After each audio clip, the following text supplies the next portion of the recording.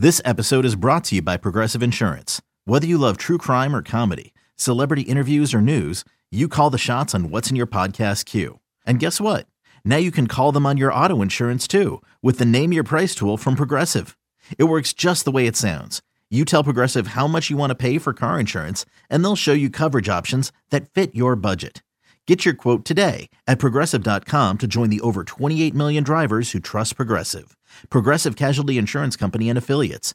Price and coverage match limited by state law. Hiring for your small business? If you're not looking for professionals on LinkedIn, you're looking in the wrong place. That's like looking for your car keys in a fish tank.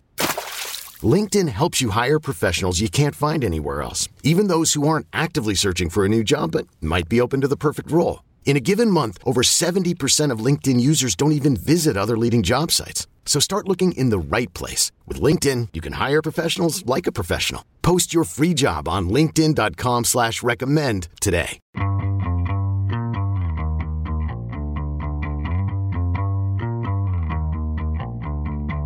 Hey everybody, this is Richard Deitch and welcome to the Sports Media Podcast. My producer is Patrick Antonetti. Two guests this week. First up, it is Chad Finn of the Boston Globe, the sports media writer and general columnist. We get into a long discussion about Fox's Super Bowl broadcast coverage, how we thought Kevin Burkhardt and Greg Olsen did, what Olsen's performance means for Tom Brady, some Terry Bradshaw talk, Fox hiring Derek Jeter as an MLB studio analyst, get into a little Super Bowl media week. But a big part of this discussion is how we felt the Super Bowl on Fox was. I think you will enjoy that. Chad is followed by Jim Miller, James Andrew Miller, regular on this podcast as well, the best-selling author, journalist, and podcast host. And Jim came on to discuss the passing of Barry Sachs, who is a longtime ESPN coordinating producer and a mentor for many on-air talent. He sadly passed away last week at the too young age of 63. So Jim offers some reflections of Barry Sachs and what he meant to ESPN, as well as what Jim sees regarding Bob Iger saying ESPN will now operate in a standalone silo within the larger entertainment conglomerate of Disney. So Chad Finn and James Andrew Miller coming up on the Sports Media Podcast.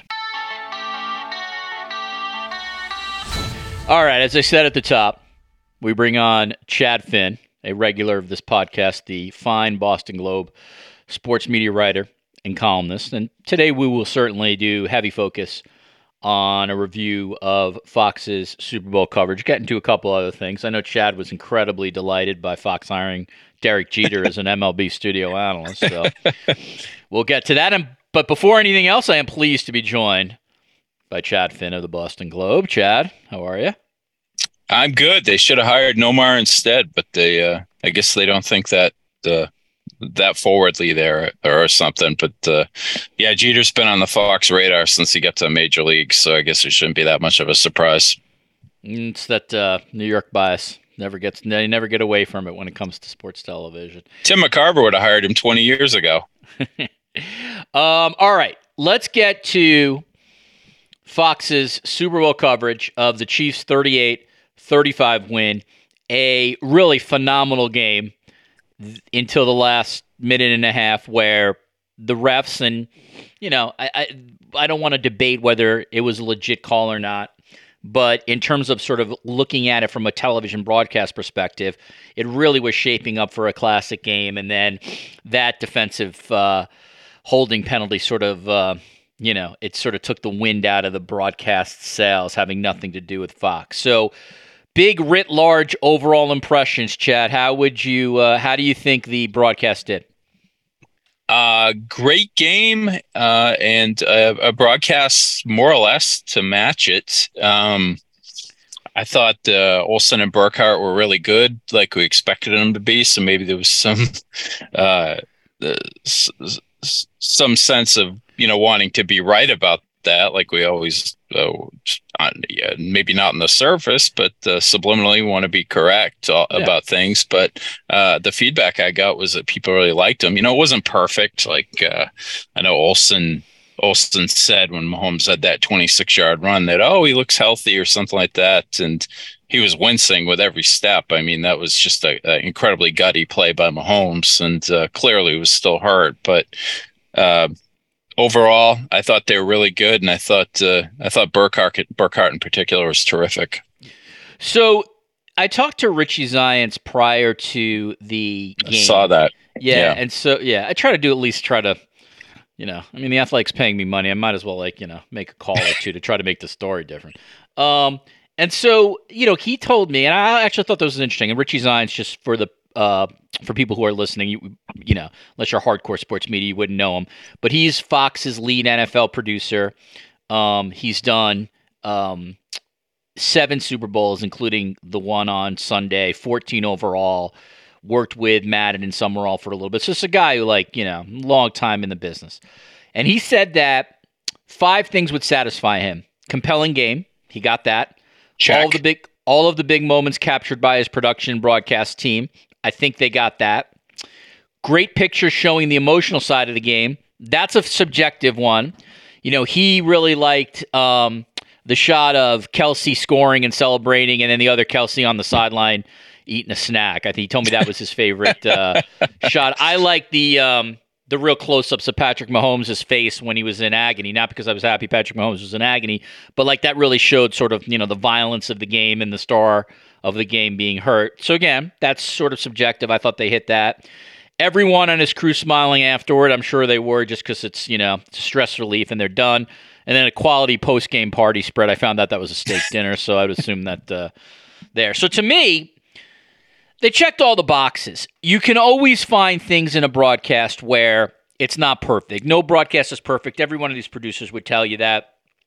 If I have little quibbles, I wish Pereira and Greg Olsen would have gotten into it a little bit more about the call at the end of the game, because Pereira was pretty clear immediately that this should be a penalty, and Olsen started slow, but then got to the point you can't have a game determined on this. Yeah, what's interesting is they're both right.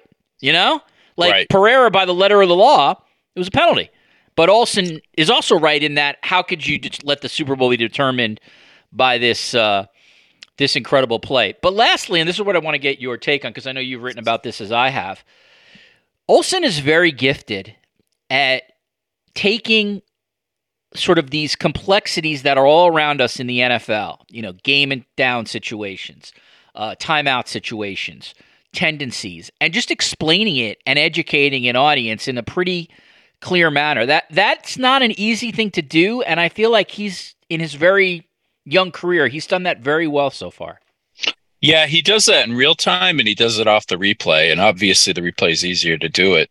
I would think every quality analyst could probably do that, but he kind of tells you when it's happening sometimes, which is really impressive. It's not predicting the play or pretending you weren't told what they're going to do. Like Romo got a lot of acclaim for that early.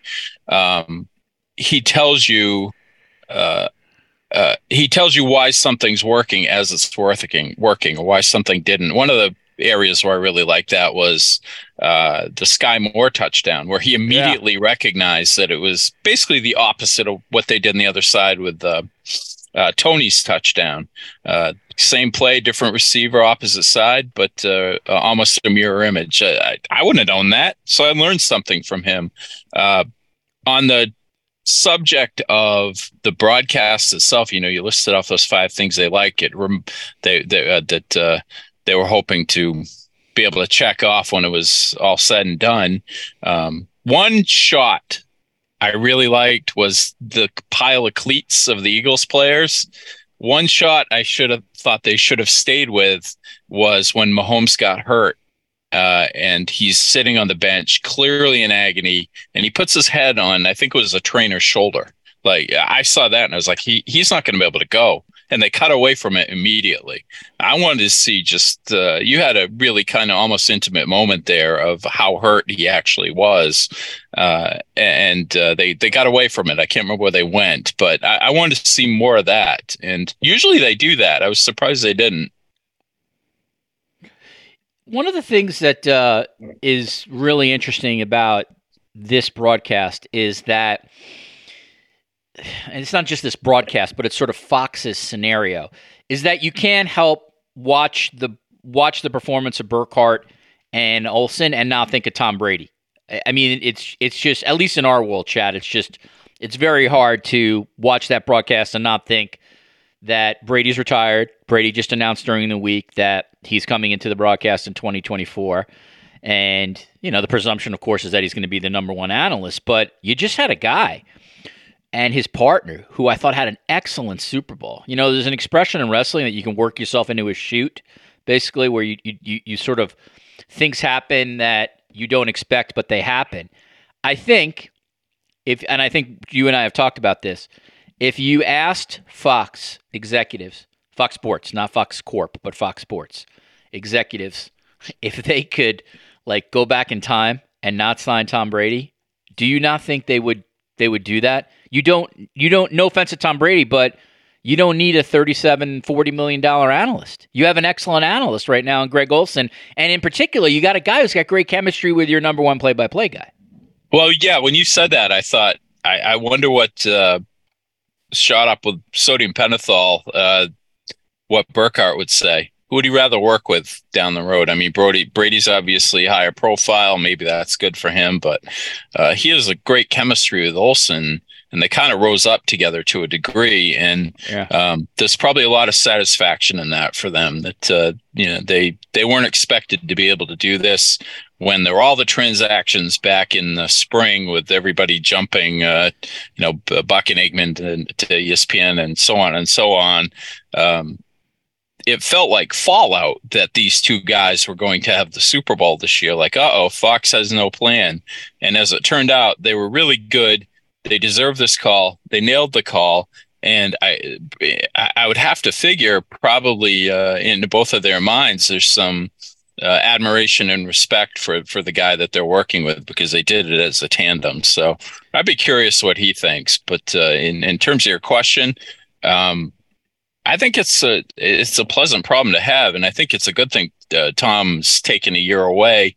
I was skeptical that he would be good at this. Now I think he might be, because seems sincere about really trying to learn about what works and what doesn't, and why some guys succeed, and why the Drew Breeses just don't work out. And if he's really putting in that work, and he's put in that work for his first career at an unbelievable level, if he does it for a second one, he might be good. But it's going to be hard for him to get to the level that Olsen is at already, just a couple of years into his career.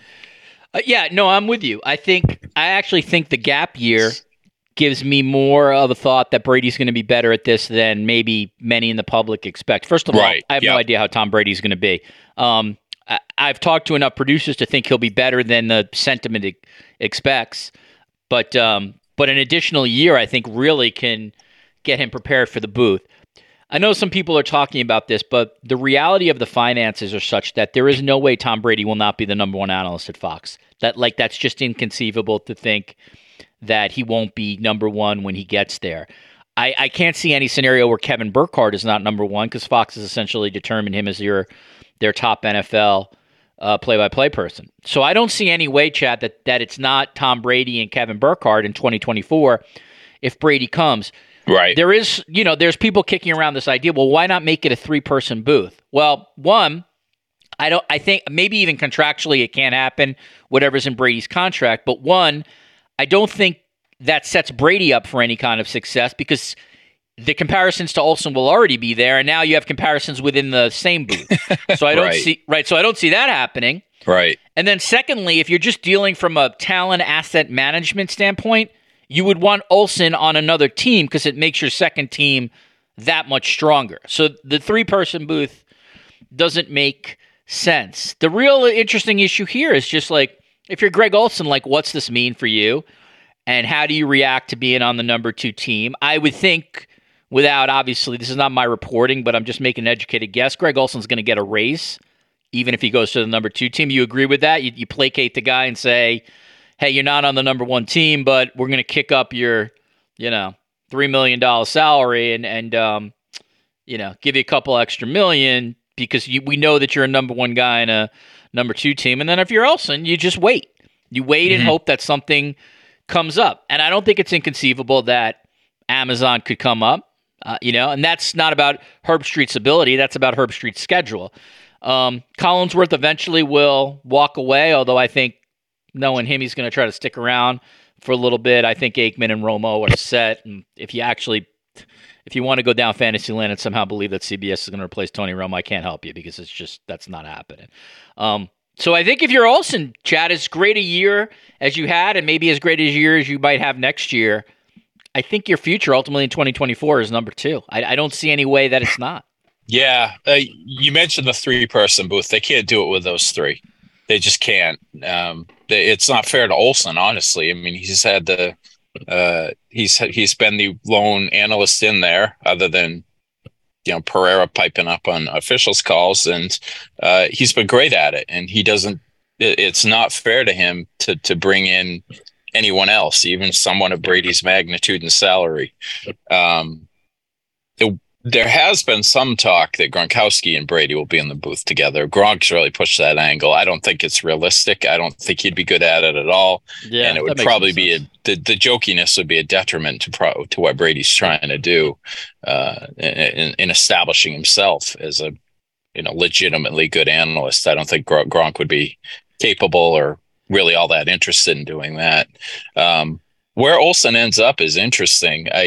I think you're right on, Amazon potentially. We'll see what Collinsworth does at NBC down the road. But I don't know if you caught this yesterday, but I think it was Bill Hoffheimer tweeted out Olsen when he was working on the ESPN set back when he did some work for them. Everybody's kind of talking about all the time he did with Fox. And, he did the game in 2017 during the Panthers bye week when he's still an active player. But he got a few reps with ESPN and, did a ton of Barstool stuff too.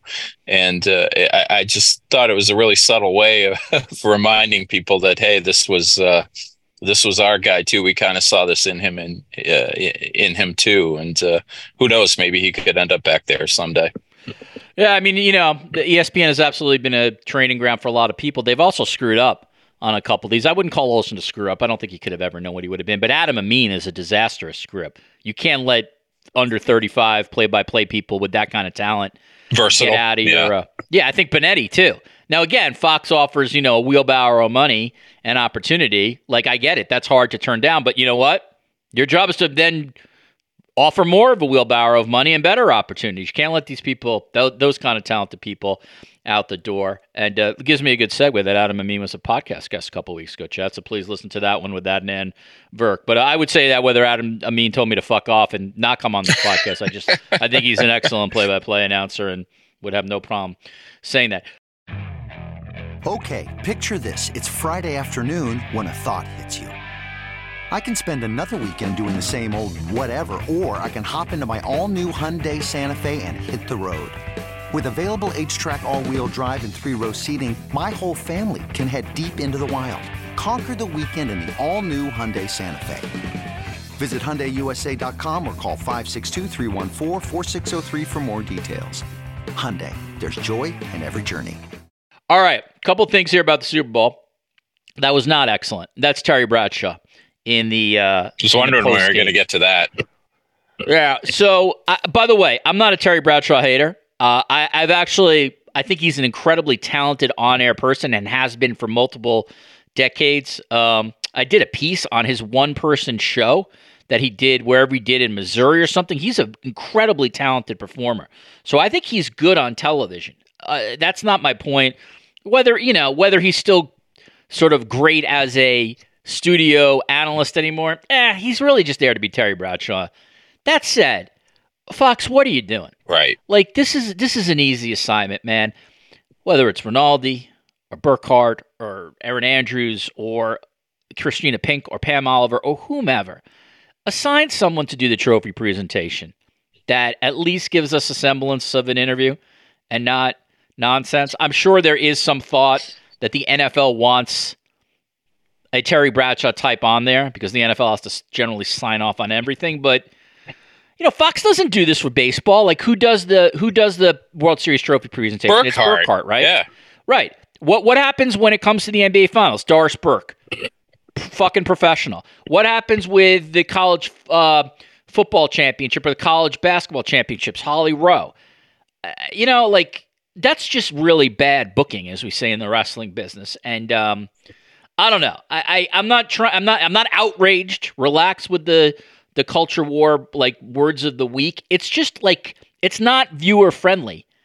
And in that position, have somebody at least who may get something out of these people on set. But I don't know. I just felt like that was particularly bad with Bradshaw, and the Andy Reid jokes at least didn't work. It just, I don't know. It was, you know what I'm saying, Chad? It just was like, after a great broadcast, it was a pretty terrible trophy presentation. Yeah, even if you're not offended by that, his fat shaming, as some people have called it. I mean, it wasn't the time and place for that. The guy just, for busted balls. I mean, the guy just won the Super Bowl. Give him his moment. It's not the time for jokes. And I like Bradshaw too. I mean, just in general. I mean, he was great in Smokey and the Bandit, right? But multiple Smokies and Bandits, I think. But yeah, I mean, he's 74 years old. He's gone through a lot of things health-wise. There's a lot of pressure. Live TV. There's probably still 100 million people watching at that point, and you could probably get somebody in there that's more polished. And heck, if you want to take somebody from the studio show, Strahan. Or Howie Long. Guy does it for a living, right? Right, He's like, I mean, he hosts Good Morning America. I mean, seems like the perfect person to do that kind of stuff. And I'm not saying this is Frontline, but at least like a semblance of an interviewer, right? It was repeated too. That's the thing. He made a couple of them, and it got to the point where he was just like, "Come on, man, just let the guy have his moment." Yeah, I mean, I don't know if we need to spend more than 30 seconds on this one, but I mean, yeah, maybe Chris Berman stay away from the Abe Lincoln references when it comes to discussing the historic matchup of two African-American quarterbacks. Did you see that no clip? What are you talking about? Yeah, well, my advice to you would be to check that out, because that was a spin around and turn your seat and go, what the bleep? Yeah, check that one out. I mean, that's maybe that's one that Is he circling the wagons now after this one? Maybe Byrne puts that one away for forever. Were you writing, or did you happen to see Rihanna's halftime program? Yeah, I watched it. It was what the family was primarily interested in this house. So took a little pause. You always have to watch the halftime show. We have, like everything else on The Athletic, 50,000 people covering stuff. Rhiannon Walker is one of my favorites at The Athletic, wrote about halftime and ranked all the halftime shows. She had Rihanna as the third best halftime performance ever. I got to be honest, man. I actually really admire the people who put on like that presentation, because it's very hard to top the previous year or top right. the all-time whatever. Maybe I think Prince probably will have that number one spot maybe forever, but that was phenomenal performance. I mean, I guess you got to like Rihanna's music to like the performance, but if you can even separate yourself, if you're not her biggest fan, just really impressive staging, and that's if you're a performer. Like, to me, that's the kind of performance you want to put on with that kind of stage. And I don't know if I read this, you can correct me if I'm wrong, but I don't believe the performers get paid for this. I think they essentially, all their production is paid for, but I think they generally do it just for the publicity, I think. Huh. Yeah, I saw a headline, what do Super Bowl halftime performance get paid? It's less than you think, and I didn't click on it. I just, all right, less than I think. It may be zero. Yeah. But no, she was great. No guests. And I liked. I'd probably put Prince number one. Who's the old? By the way, and Rihanna was pregnant. So, like Serena win in Australia, just unbelievable. She just had a kid in May. What were you going to say? Did you hear you remember Sid Hartman, the columnist in Minnesota? Yeah. He was there forever. Yeah. The Prince Super Bowl. Prince was walking through, I think it was going to do his press conference, and he's walking, he's got his entourage around him. All the reporters are around, can barely see him. And suddenly stops in his tracks and he says, "Hey, Sid, just spot him in the crowd. I guess he was a avid reader of his column, but you don't expect like some 90-year-old sports columnist to get recognized by Prince in a crowd. Yeah.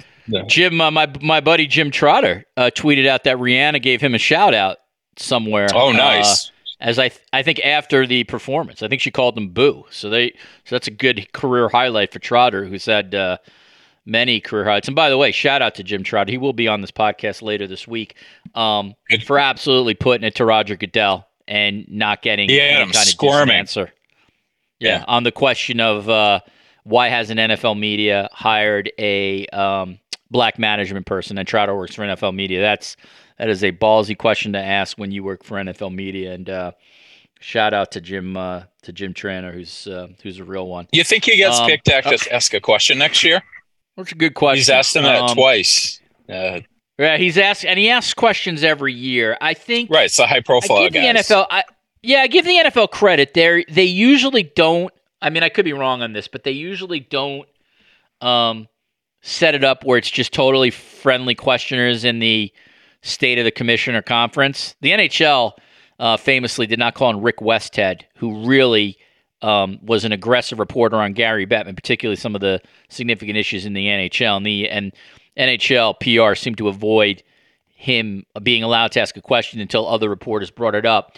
But I haven't found the NFL doing that, so we'll see. One to pay attention to next year, and if he's not called on it, that would answer your question. I got one example for you, sure. Which they still kind of do. It was the I don't remember which Super Bowl it was, but it was one I was covering, and it was when all the Ray Rice stuff had happened that season, and he was getting bombarded with questions about that, as he should be. And then they had the Play 60 kid ask a question, and the kid asks, how long is your workout every day, Roger? And I just remember his answer was, I don't do 60 minutes, I do 65 minutes. And he filibustered on that one for a little while before the real questions came firing back at him. But that'll always stick out in my mind. I don't know how you feel about this, but I mean, I know there are some people out there in our profession who don't like it when kids are on press conferences or kids ask questions. I feel the exact opposite. Like, one, so many of us in this profession take ourselves way too seriously. Two, sometimes actually if a kid asks a question, you could actually get a really interesting or fun answer.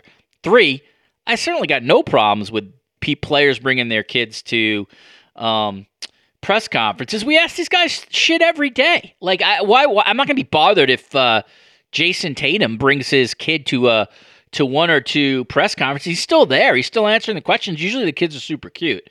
But I'm never bothered by that. But I know that there are some are. I mean, yeah, I know it's a workplace, blah, blah, blah, blah, blah. I mean, come on. Like, it's the professional journalists many times ask shitty questions. We could probably be okay if like some 8-year-old who wants to be in media and who wants to do this and kind of like admires the people who do it asks a question. Like, the world's not going to end. No, as long as you've got time to get in your questions. I remember last year when the Celtics played the Warriors in the finals, Klay Thompson is one of the most likable characters in sports, in my opinion, but he was complaining that Celtics fans are swearing at the Warriors players, in front of the children. And then Draymond Green brings his own kid up to the podium, and he's F-bombing all over the place. So it kind of defeated Thompson's argument about how Boston fans are behaving when his teammate had his own kid up there with him, cursing up a storm. Yeah, by the way, I'm pro Draymond cursing in front of his kid too. Hey, so there you go. Wasn't the first time, probably, right? Exactly. At Alma, we know the connection between you and your therapist matters. But if you're already feeling stressed and burnt out, the idea of trying to find a therapist you really connect with can be overwhelming. That's why Alma's focused on helping you find the right therapist for you. When you browse their online directory, you can filter your search based on the qualities that are most important to you. Then you can book a free 15-minute consultation call with any therapist you're interested in seeing, so you can get a feel for whether they're the right fit before you commit to a full-length session. Alma also makes it easy for mental health care providers to navigate insurance. That's why 95% of therapists in their directory accept insurance for sessions, so you can find care that's affordable without stressing about the paperwork. You want to talk to someone, but not just anyone. Alma is there to help you find the right fit. Visit helloalma.com/therapy60 to schedule a free consultation today. That's helloalma.com/therapy60. All right. You want to switch to your favorite topic? Fox hiring Derek Jeter as an MLB studio analyst. We have not gotten the details as to what Derek Jeter will be, what events he will specifically be doing, but I think you can make the reasonable supposition that Derek Jeter's not doing Saturday Blue Jays versus Diamondbacks. It'll be Field of Dreams, All-Star Game, certainly the World Series, maybe some postseason stuff. But, it's very clear that, along with hiring Derek Jeter just because he has the name Derek Jeter, I'm sure there's some producer there who thinks if we put A-Rod and Jeter together, we're going to get on-air magic. And Pedro. I'll believe it when I see it. Maybe. Jeter was in his documentary. There's a lot more.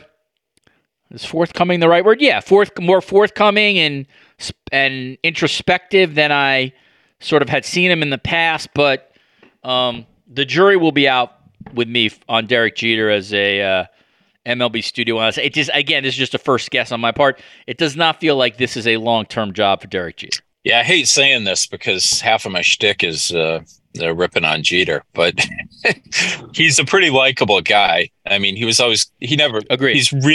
found the perfect balance for a high-profile player of being cordial with the media, even friendly, and not saying a damn thing. We'll see if he actually says things in the booth. I wasn't encouraged by the 6-part ESPN series. He had a few things in there. He addressed the A-Rod history, certainly showed his frustration with how some of the contract negotiations went with Brian Cashman. Clearly holds a grudge, but he's still not candid. He's selectively so, but rarely.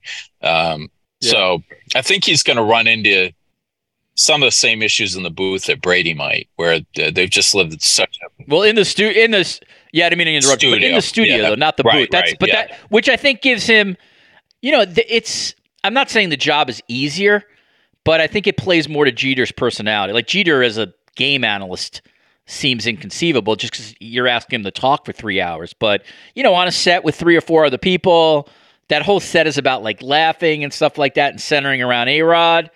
It feels like Jeter can add something. I don't know. I guess I'm... Who's he going to be with? Is it Ortiz? Pedro? Yeah. Frank Thomas has never brought anything to the table. They can move on from him. But it's like the show. That show is always centered around A-Rod. Right.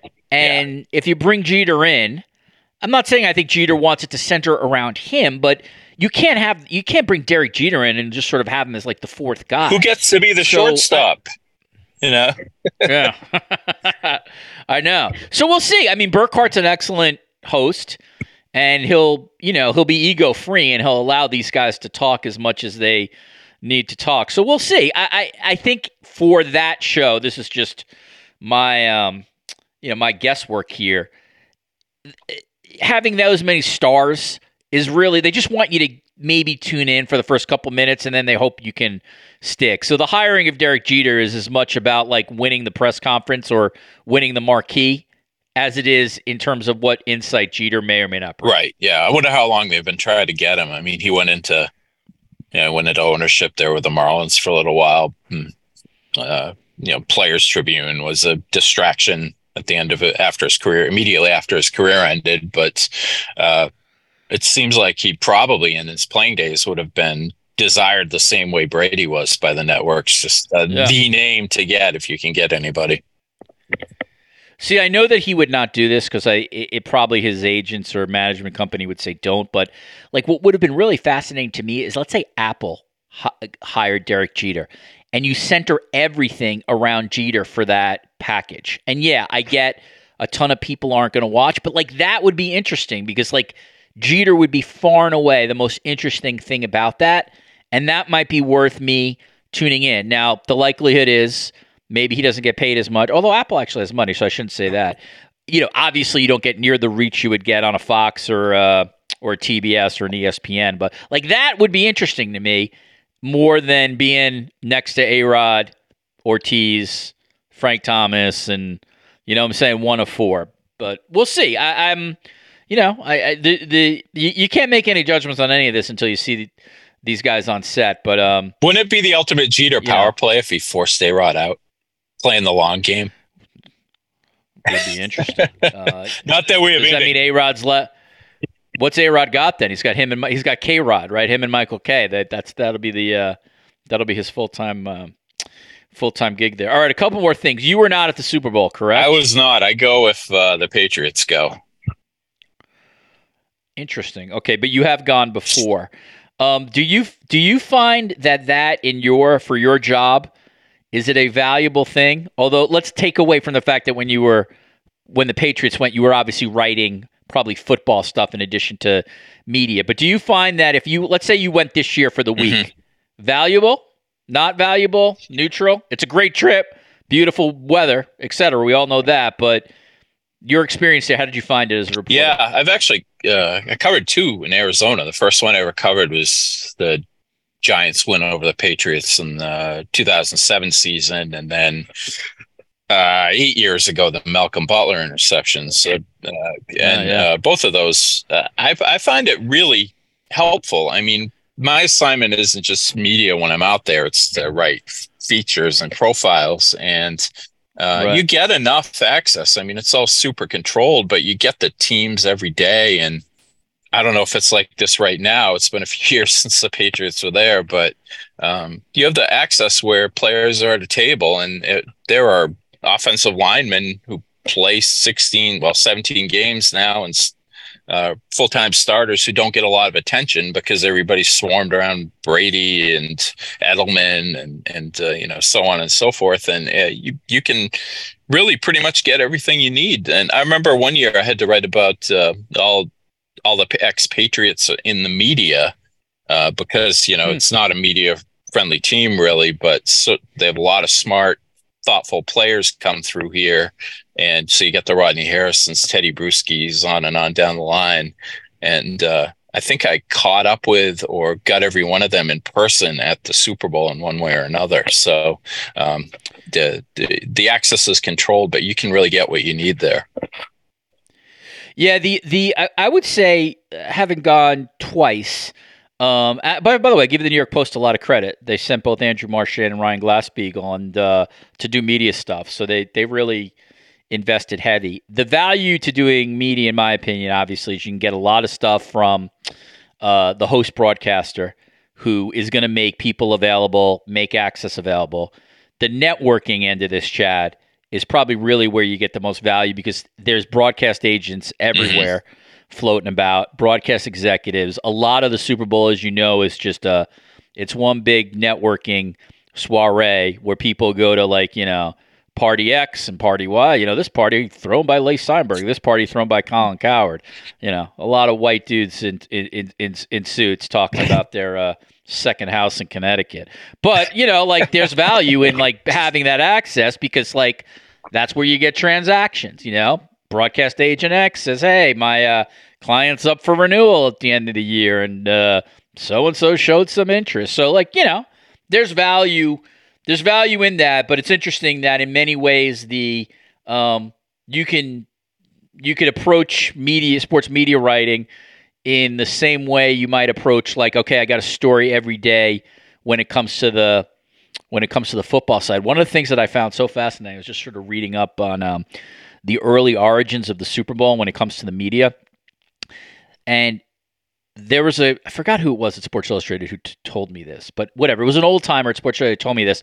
For the first couple Super Bowls, do you know that the access was such where you could go to a player's hotel room, have dinner with him, and write a story about that player while eating dinner with that player during Super Bowl week? Well, the famous Namath proclamation where he made it sitting at the pool with 10 reporters seating around him. That's correct. Yeah. Yeah, it's I think one of them was Brent Musburger in that famous photo. But that's think of Patrick Mahomes lying out, sun tanning, and 100 reporters around him. That is so inconceivable. It's like alien. Well, maybe aliens landing on Earth is not as very conceivable. But you know what I'm saying? Yeah. But it's like, by the way, it's all spy apparatus from China and Russia. Please, people, like, use your noodle here. But it's just crazy to me, like that. You know, once upon a time, like it was very, very different, and today, Super Bowl has become so big that I don't think you could do it any other way with controlled access. No, you couldn't. It's just an enormous. I mean, there's so many reporters there.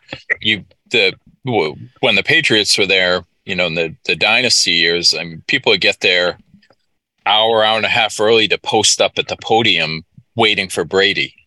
Right.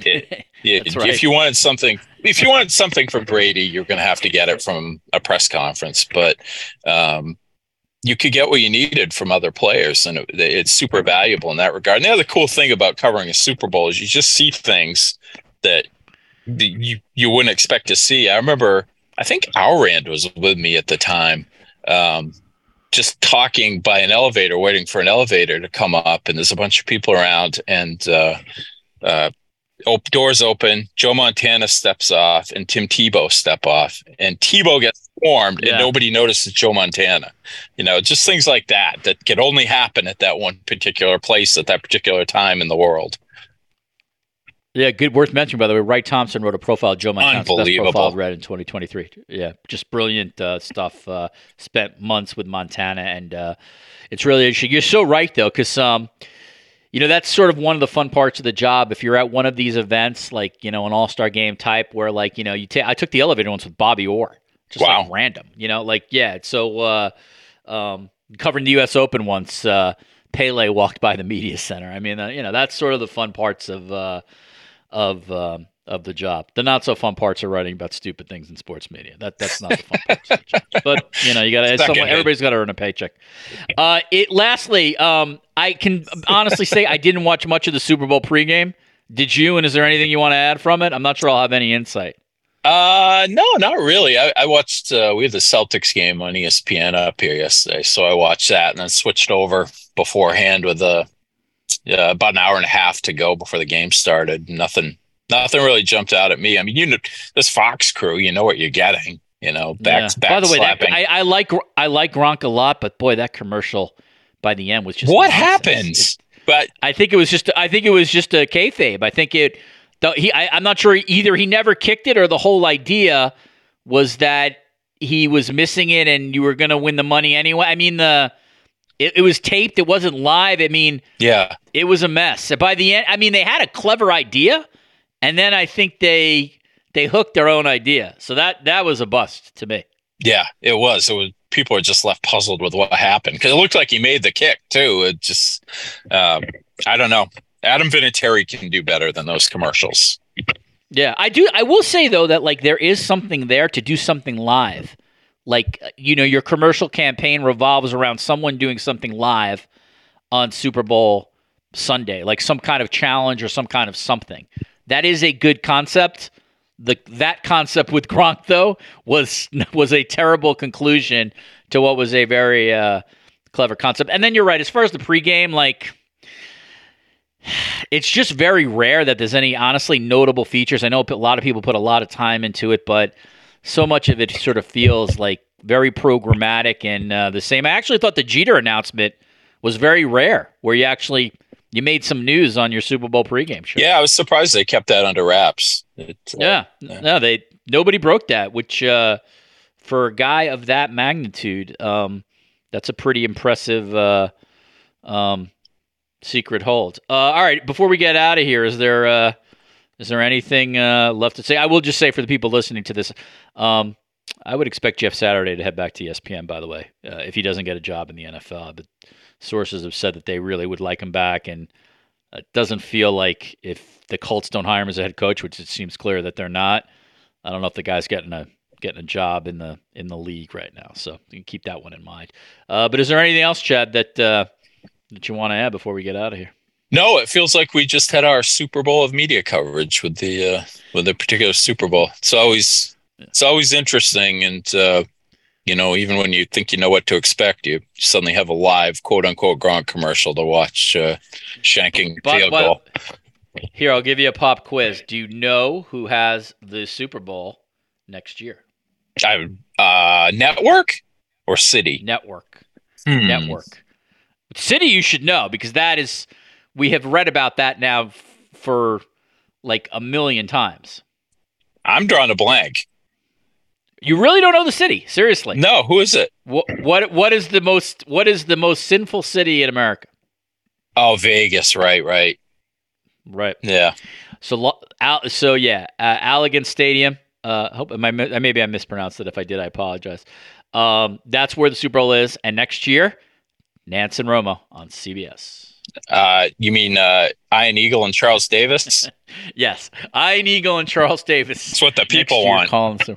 CBS PR director Jen Sabatel is going to be on the phone with you, calling you. Call Rich. Chad Finn. He made me say what the hell?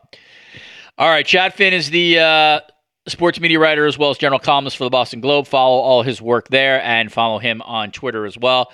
Chad, thanks for coming on to do a little bit of a Super Bowl recap. And the next time we talk, it'll be deep in February. So we'll have to be college basketball talk or something. We'll have to figure out what we're going to do. Nance says goodbye. March Madness. So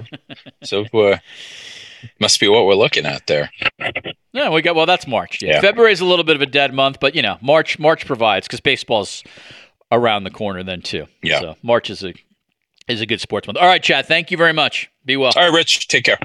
With threats to our nation waiting around every corner, adaptability is more important than ever. When conditions change without notice, quick strategic thinking is crucial. And with obstacles consistently impending, determination is essential in overcoming them. It's this willingness, decisiveness, and resilience that sets Marines apart. With our fighting spirit, we don't just fight battles, we win them. Marines are the constant our nation counts on to fight the unknown. And through adaptable problem solving, we do just that.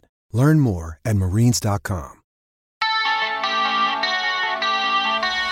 All right, as I said at the top, we bring in frequent guest of this podcast, James Andrew Miller. Jim Miller, journalist, best-selling author, and podcast host. And before we get into the reason I asked Jim to come on, which is the passing of longtime ESPN producer Barry Sachs. Jim, you were at the Super Bowl. I don't know. I know you're an Eagles fan. I don't know if you have been to a Super Bowl before, but that was, it's not the ending you wanted, but the experience must have been pretty cool. Well, I don't mean this as a humble brag. I've been to many Super Bowls, but none more frustrating than yesterday. That was a rough one. What was it like in the stands for Eagles fans? Because it looked like after that first half, you were going to be heading home with a championship. Yeah, you're watching Rihanna, you're feeling pretty good, and the one thing that we certainly could count on, we thought, was our defense. And Andy Reid had a hell of a halftime strategy session and speech with his team. Clearly, it was just tough. Were you there with any of your children, or were you there with some friends? Yeah, my son. Oh, nice. All right. Very excellent experience. All right. I wish the occasion was not somber, but I was struck by how many people on social media said such lovely things about Barry Sachs, who was a longtime ESPN producer, somebody who really goes back to the sort of the beginnings of that place. He was mentioned in your book. I imagine you interviewed him at least a number of times. You're certainly well aware of him. So many very well-known on-air people spoke out about what Barry Sachs meant to them. And I guess you had stayed in touch, right? When was the last time you saw Barry, and what did he say to you?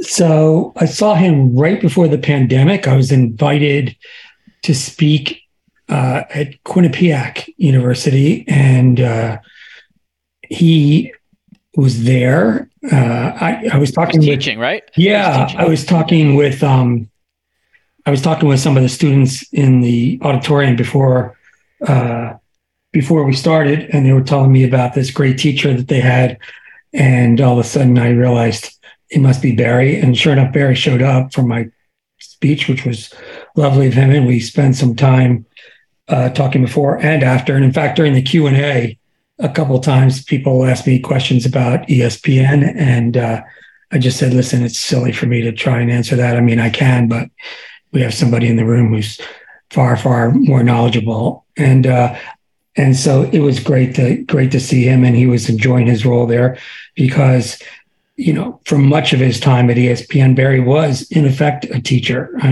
He was a mentor, and it's something that I think a lot of people are thinking about yesterday and today, from Lee Fitting on down, about the way that he mentored people and passed important lessons on. But I think the other thing that goes through my mind, Richard, really is that sometimes ESPN is just reduced to 4 initials and this behemoth and whatever. And I think that it's interesting to think about Barry in the sense that I point out in the book, and I've always talked about it since, that ESPN is really an outlier in terms of its location, right?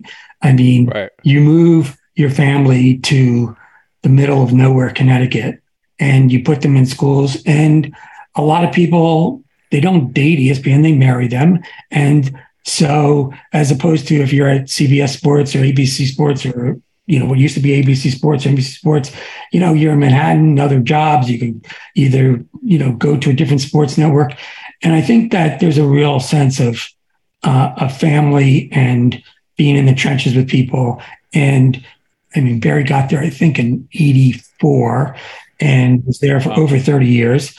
And if you had to chart the time to be at ESPN, I mean, he covered so many different eras, obviously, during that time, but he was there for the exciting, building of the moat, so to speak, where ESPN went from a laughingstock of a place where even ABC Sports, their sister network, wouldn't even help them out sometimes, to being, the behemoth and the dominant force.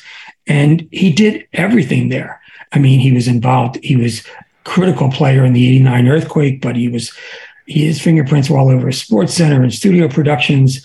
I mean, the DNA of highlights at ESPN were informed by Barry. I think, I'm not sure, but I think that in terms of Mike Tyson's interactions with ESPN and his fights on ESPN, I think Barry was all over that. College basketball, baseball Hall of Fame. And it shows you the kind of life and professional life that you can have if you had gotten to ESPN at that time and you had the talent and the skills that Barry did, because so many people loved him and he was so instrumental in so many different ways. All right. So a couple of just facts so people know. He died at 63 on last Sunday. Longtime producer at ESPN, as Jim said, joined ESPN in 1986. Oh, 86? I thought it was 84. Yeah. And so all of the, yesterday, we're taping this on Monday, you saw people like Suzy Kolber, Scott Van Pelt, Robert Flores, former ESPNer, really reach out, particularly through social media, just to describe just how good a coordinating producer he was. I think one of the things I saw, Jim, was that he worked the overnight Sports Center shift for a long time. So he really was a part, it looked like, of just so many different facets of that place. Me and you have talked about this before, but he left there in 2016. I don't know if he was part of the layoffs or if he left on his own accord, but it's hard when these people who have such institutional knowledge are no longer at these places. And I don't know. When I saw Barry's passing, I hope people who are similar to him are appreciated, because you can't. Institutional knowledge is probably undervalued significantly in the world, and he possessed clearly things about ESPN that could not be replaced. Yeah, and I also feel like you need to maybe use the word architect or developed, because it wasn't just that he was absorbing things. When you're doing some of the things that he was doing, particularly in the 80s and the 90s, you're I mean, he was responsible for thinking of things in different ways and coming up with new kinds of blueprints for coverage and new ways of doing things. And he was also, I think he was relentless. I think that Lee Fitting wrote a beautiful appreciation for him. And I think that one of the quotes that Lee used was that Barry always felt, even on the overnight, he used to say, quote, "Somebody is watching." And that is such a great, great way of not only capturing the way he approached his job, but also the way all of us should approach our jobs. I think Michael Jordan once said to Scottie Pippen that it's somebody's first time seeing us, in the middle of a season. It's like, that's such an important way to make sure that every day and every, not to mix metaphors, but every at bat is meaningful. And I think that was central to what Barry did. And the other thing, and we were talking about this, when I saw him at Quinnipiac, was I think there was a genuine love. Like if you're in college and you're a sports fan, right? I mean, everybody's watching sports, everybody's hanging out together, but that's like hitting the lottery to then be able to have that as your profession. You spend the day, you're working your ass off, but you spend the day in that world and with a ton of colleagues who feel the same way, and the intensity that they have about their favorite teams and the sports and the shock of upsets and the triumph of victories. I mean, not to sound like cliche, but it is a wonderful way to spend your life. And I think, one of the things that Barry said to me that day was, he had such just an unbelievable ride. And that's something that I'm glad that he felt even after he left ESPN. And it's something that stayed with him, I think, forever. I just mentioned, just for those who don't know, Lee Fitting is Senior Vice President of production at ESPN. All right, Jim, I'll obviously have you back for a longer segment on some other stuff. But before I let you go, I did want to ask you that, in the Disney landscape, Bob Iger made a very, very big move a couple days ago, saying that ESPN will now operate in a standalone silo within the larger entertainment conglomerate. So now it's sort of, it's on its own compared to what it was under the Disney umbrella prior to Iger's arrival. Do you have any top-line thoughts on what you think that means now that ESPN's in its own standalone silo? Well, one might say that Bob's persistence in saying that we're not going to spin it off, even though Chapek had studied it very closely, that might be, I'm not saying it's a misdirection, but it certainly makes it easier to spin it off if it's its own entity. I also feel like you can't help but think that this is a vote of confidence for Jimmy Pitaro, the chairman of ESPN, in the sense that he gets to, run his own shop in a different way now, as being part of the whole Disney media package that it was for so long. I think that the most important thing that we can say as we sit here in February 2023 is I think ESPN's future in the Disney ecosystem is still attached to a big question mark. Things are moving very, very fast. A lot of models are crumbling, despite the fact that it's bringing in probably $12 billion a year in revenue. We're also looking at huge programming costs. You have an incredibly expensive NBA deal coming up, and that might make an impact on things. But I'm not sure that anybody, including Bob, is going to say right now that this absolutely will never happen. James Andrew Miller, best-selling author, journalist, podcast host. Follow him on Twitter for all his latest. I suck at social media. I don't do it enough, but I appreciate you saying that. Well, I was still going to give you more praise here, so you got to hold on. Follow his, he's done Origins podcast for Cadence 13, this company. Anything on the horizon on that? Anything new? Yeah, I'm working on 4 new chapters. So right. They take a little while. I envy the conversational weekly model, but mine are like, it's they're like, audio documentaries, and it take a while, but I'm working on 4 new ones. So I appreciate you mentioning it. Thank you. No, nice. Okay. All right. So we'll be paying attention to that. And, you'll be able to follow Jim's work, like I said, on his Twitter feed. And Origins will be coming out soon. He'll probably have a magazine piece somewhere down the road. There's always the books that he's done. So pay attention. There'll be new content from Jim soon. All right, Jim, listen, I appreciate you coming on. I know that Barry Sachs was in your book. These guys have all the fun, and I thought you'd be a really good person. No, I appreciate the opportunity to talk about him. He was a really, really good man, and a lot of people at ESPN are mourning today, and rightfully so. He's going to be missed. Absolutely. All right, thanks for coming on the Sports Media Podcast. Thanks, Richard. Okay, back in the studio. My thanks to Chad Finn and James Andrew Miller for coming on. If you like these conversations, please leave us a 5-star review and a nice note. That is how this podcast will continue. Previous guests, Adnan Virk and Adam Amin, were on this podcast last week to discuss a number of different things.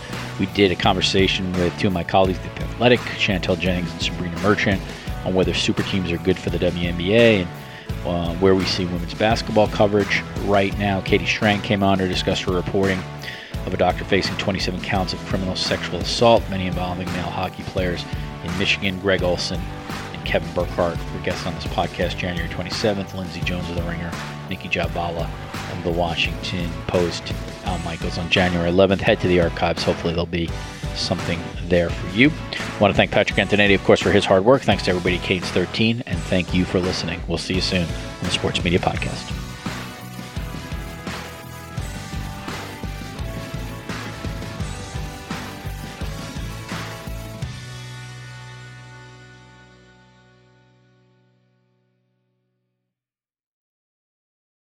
I'm Mark Chapman. Welcome to the Planet Premier League podcast. Each week, Cesc Fabregas, Nader Manua and myself talk all things Premier League. As a player, you don't have time to talk. No. You don't have time to make a plan. You just need to deal with wave after wave after wave. We watched Coach Carter and he said, afterwards, the game's just about doing this for your teammates. And I remember looking around halfway through the film and half the squad was asleep. Planet Premier League. Listen wherever you get your podcasts.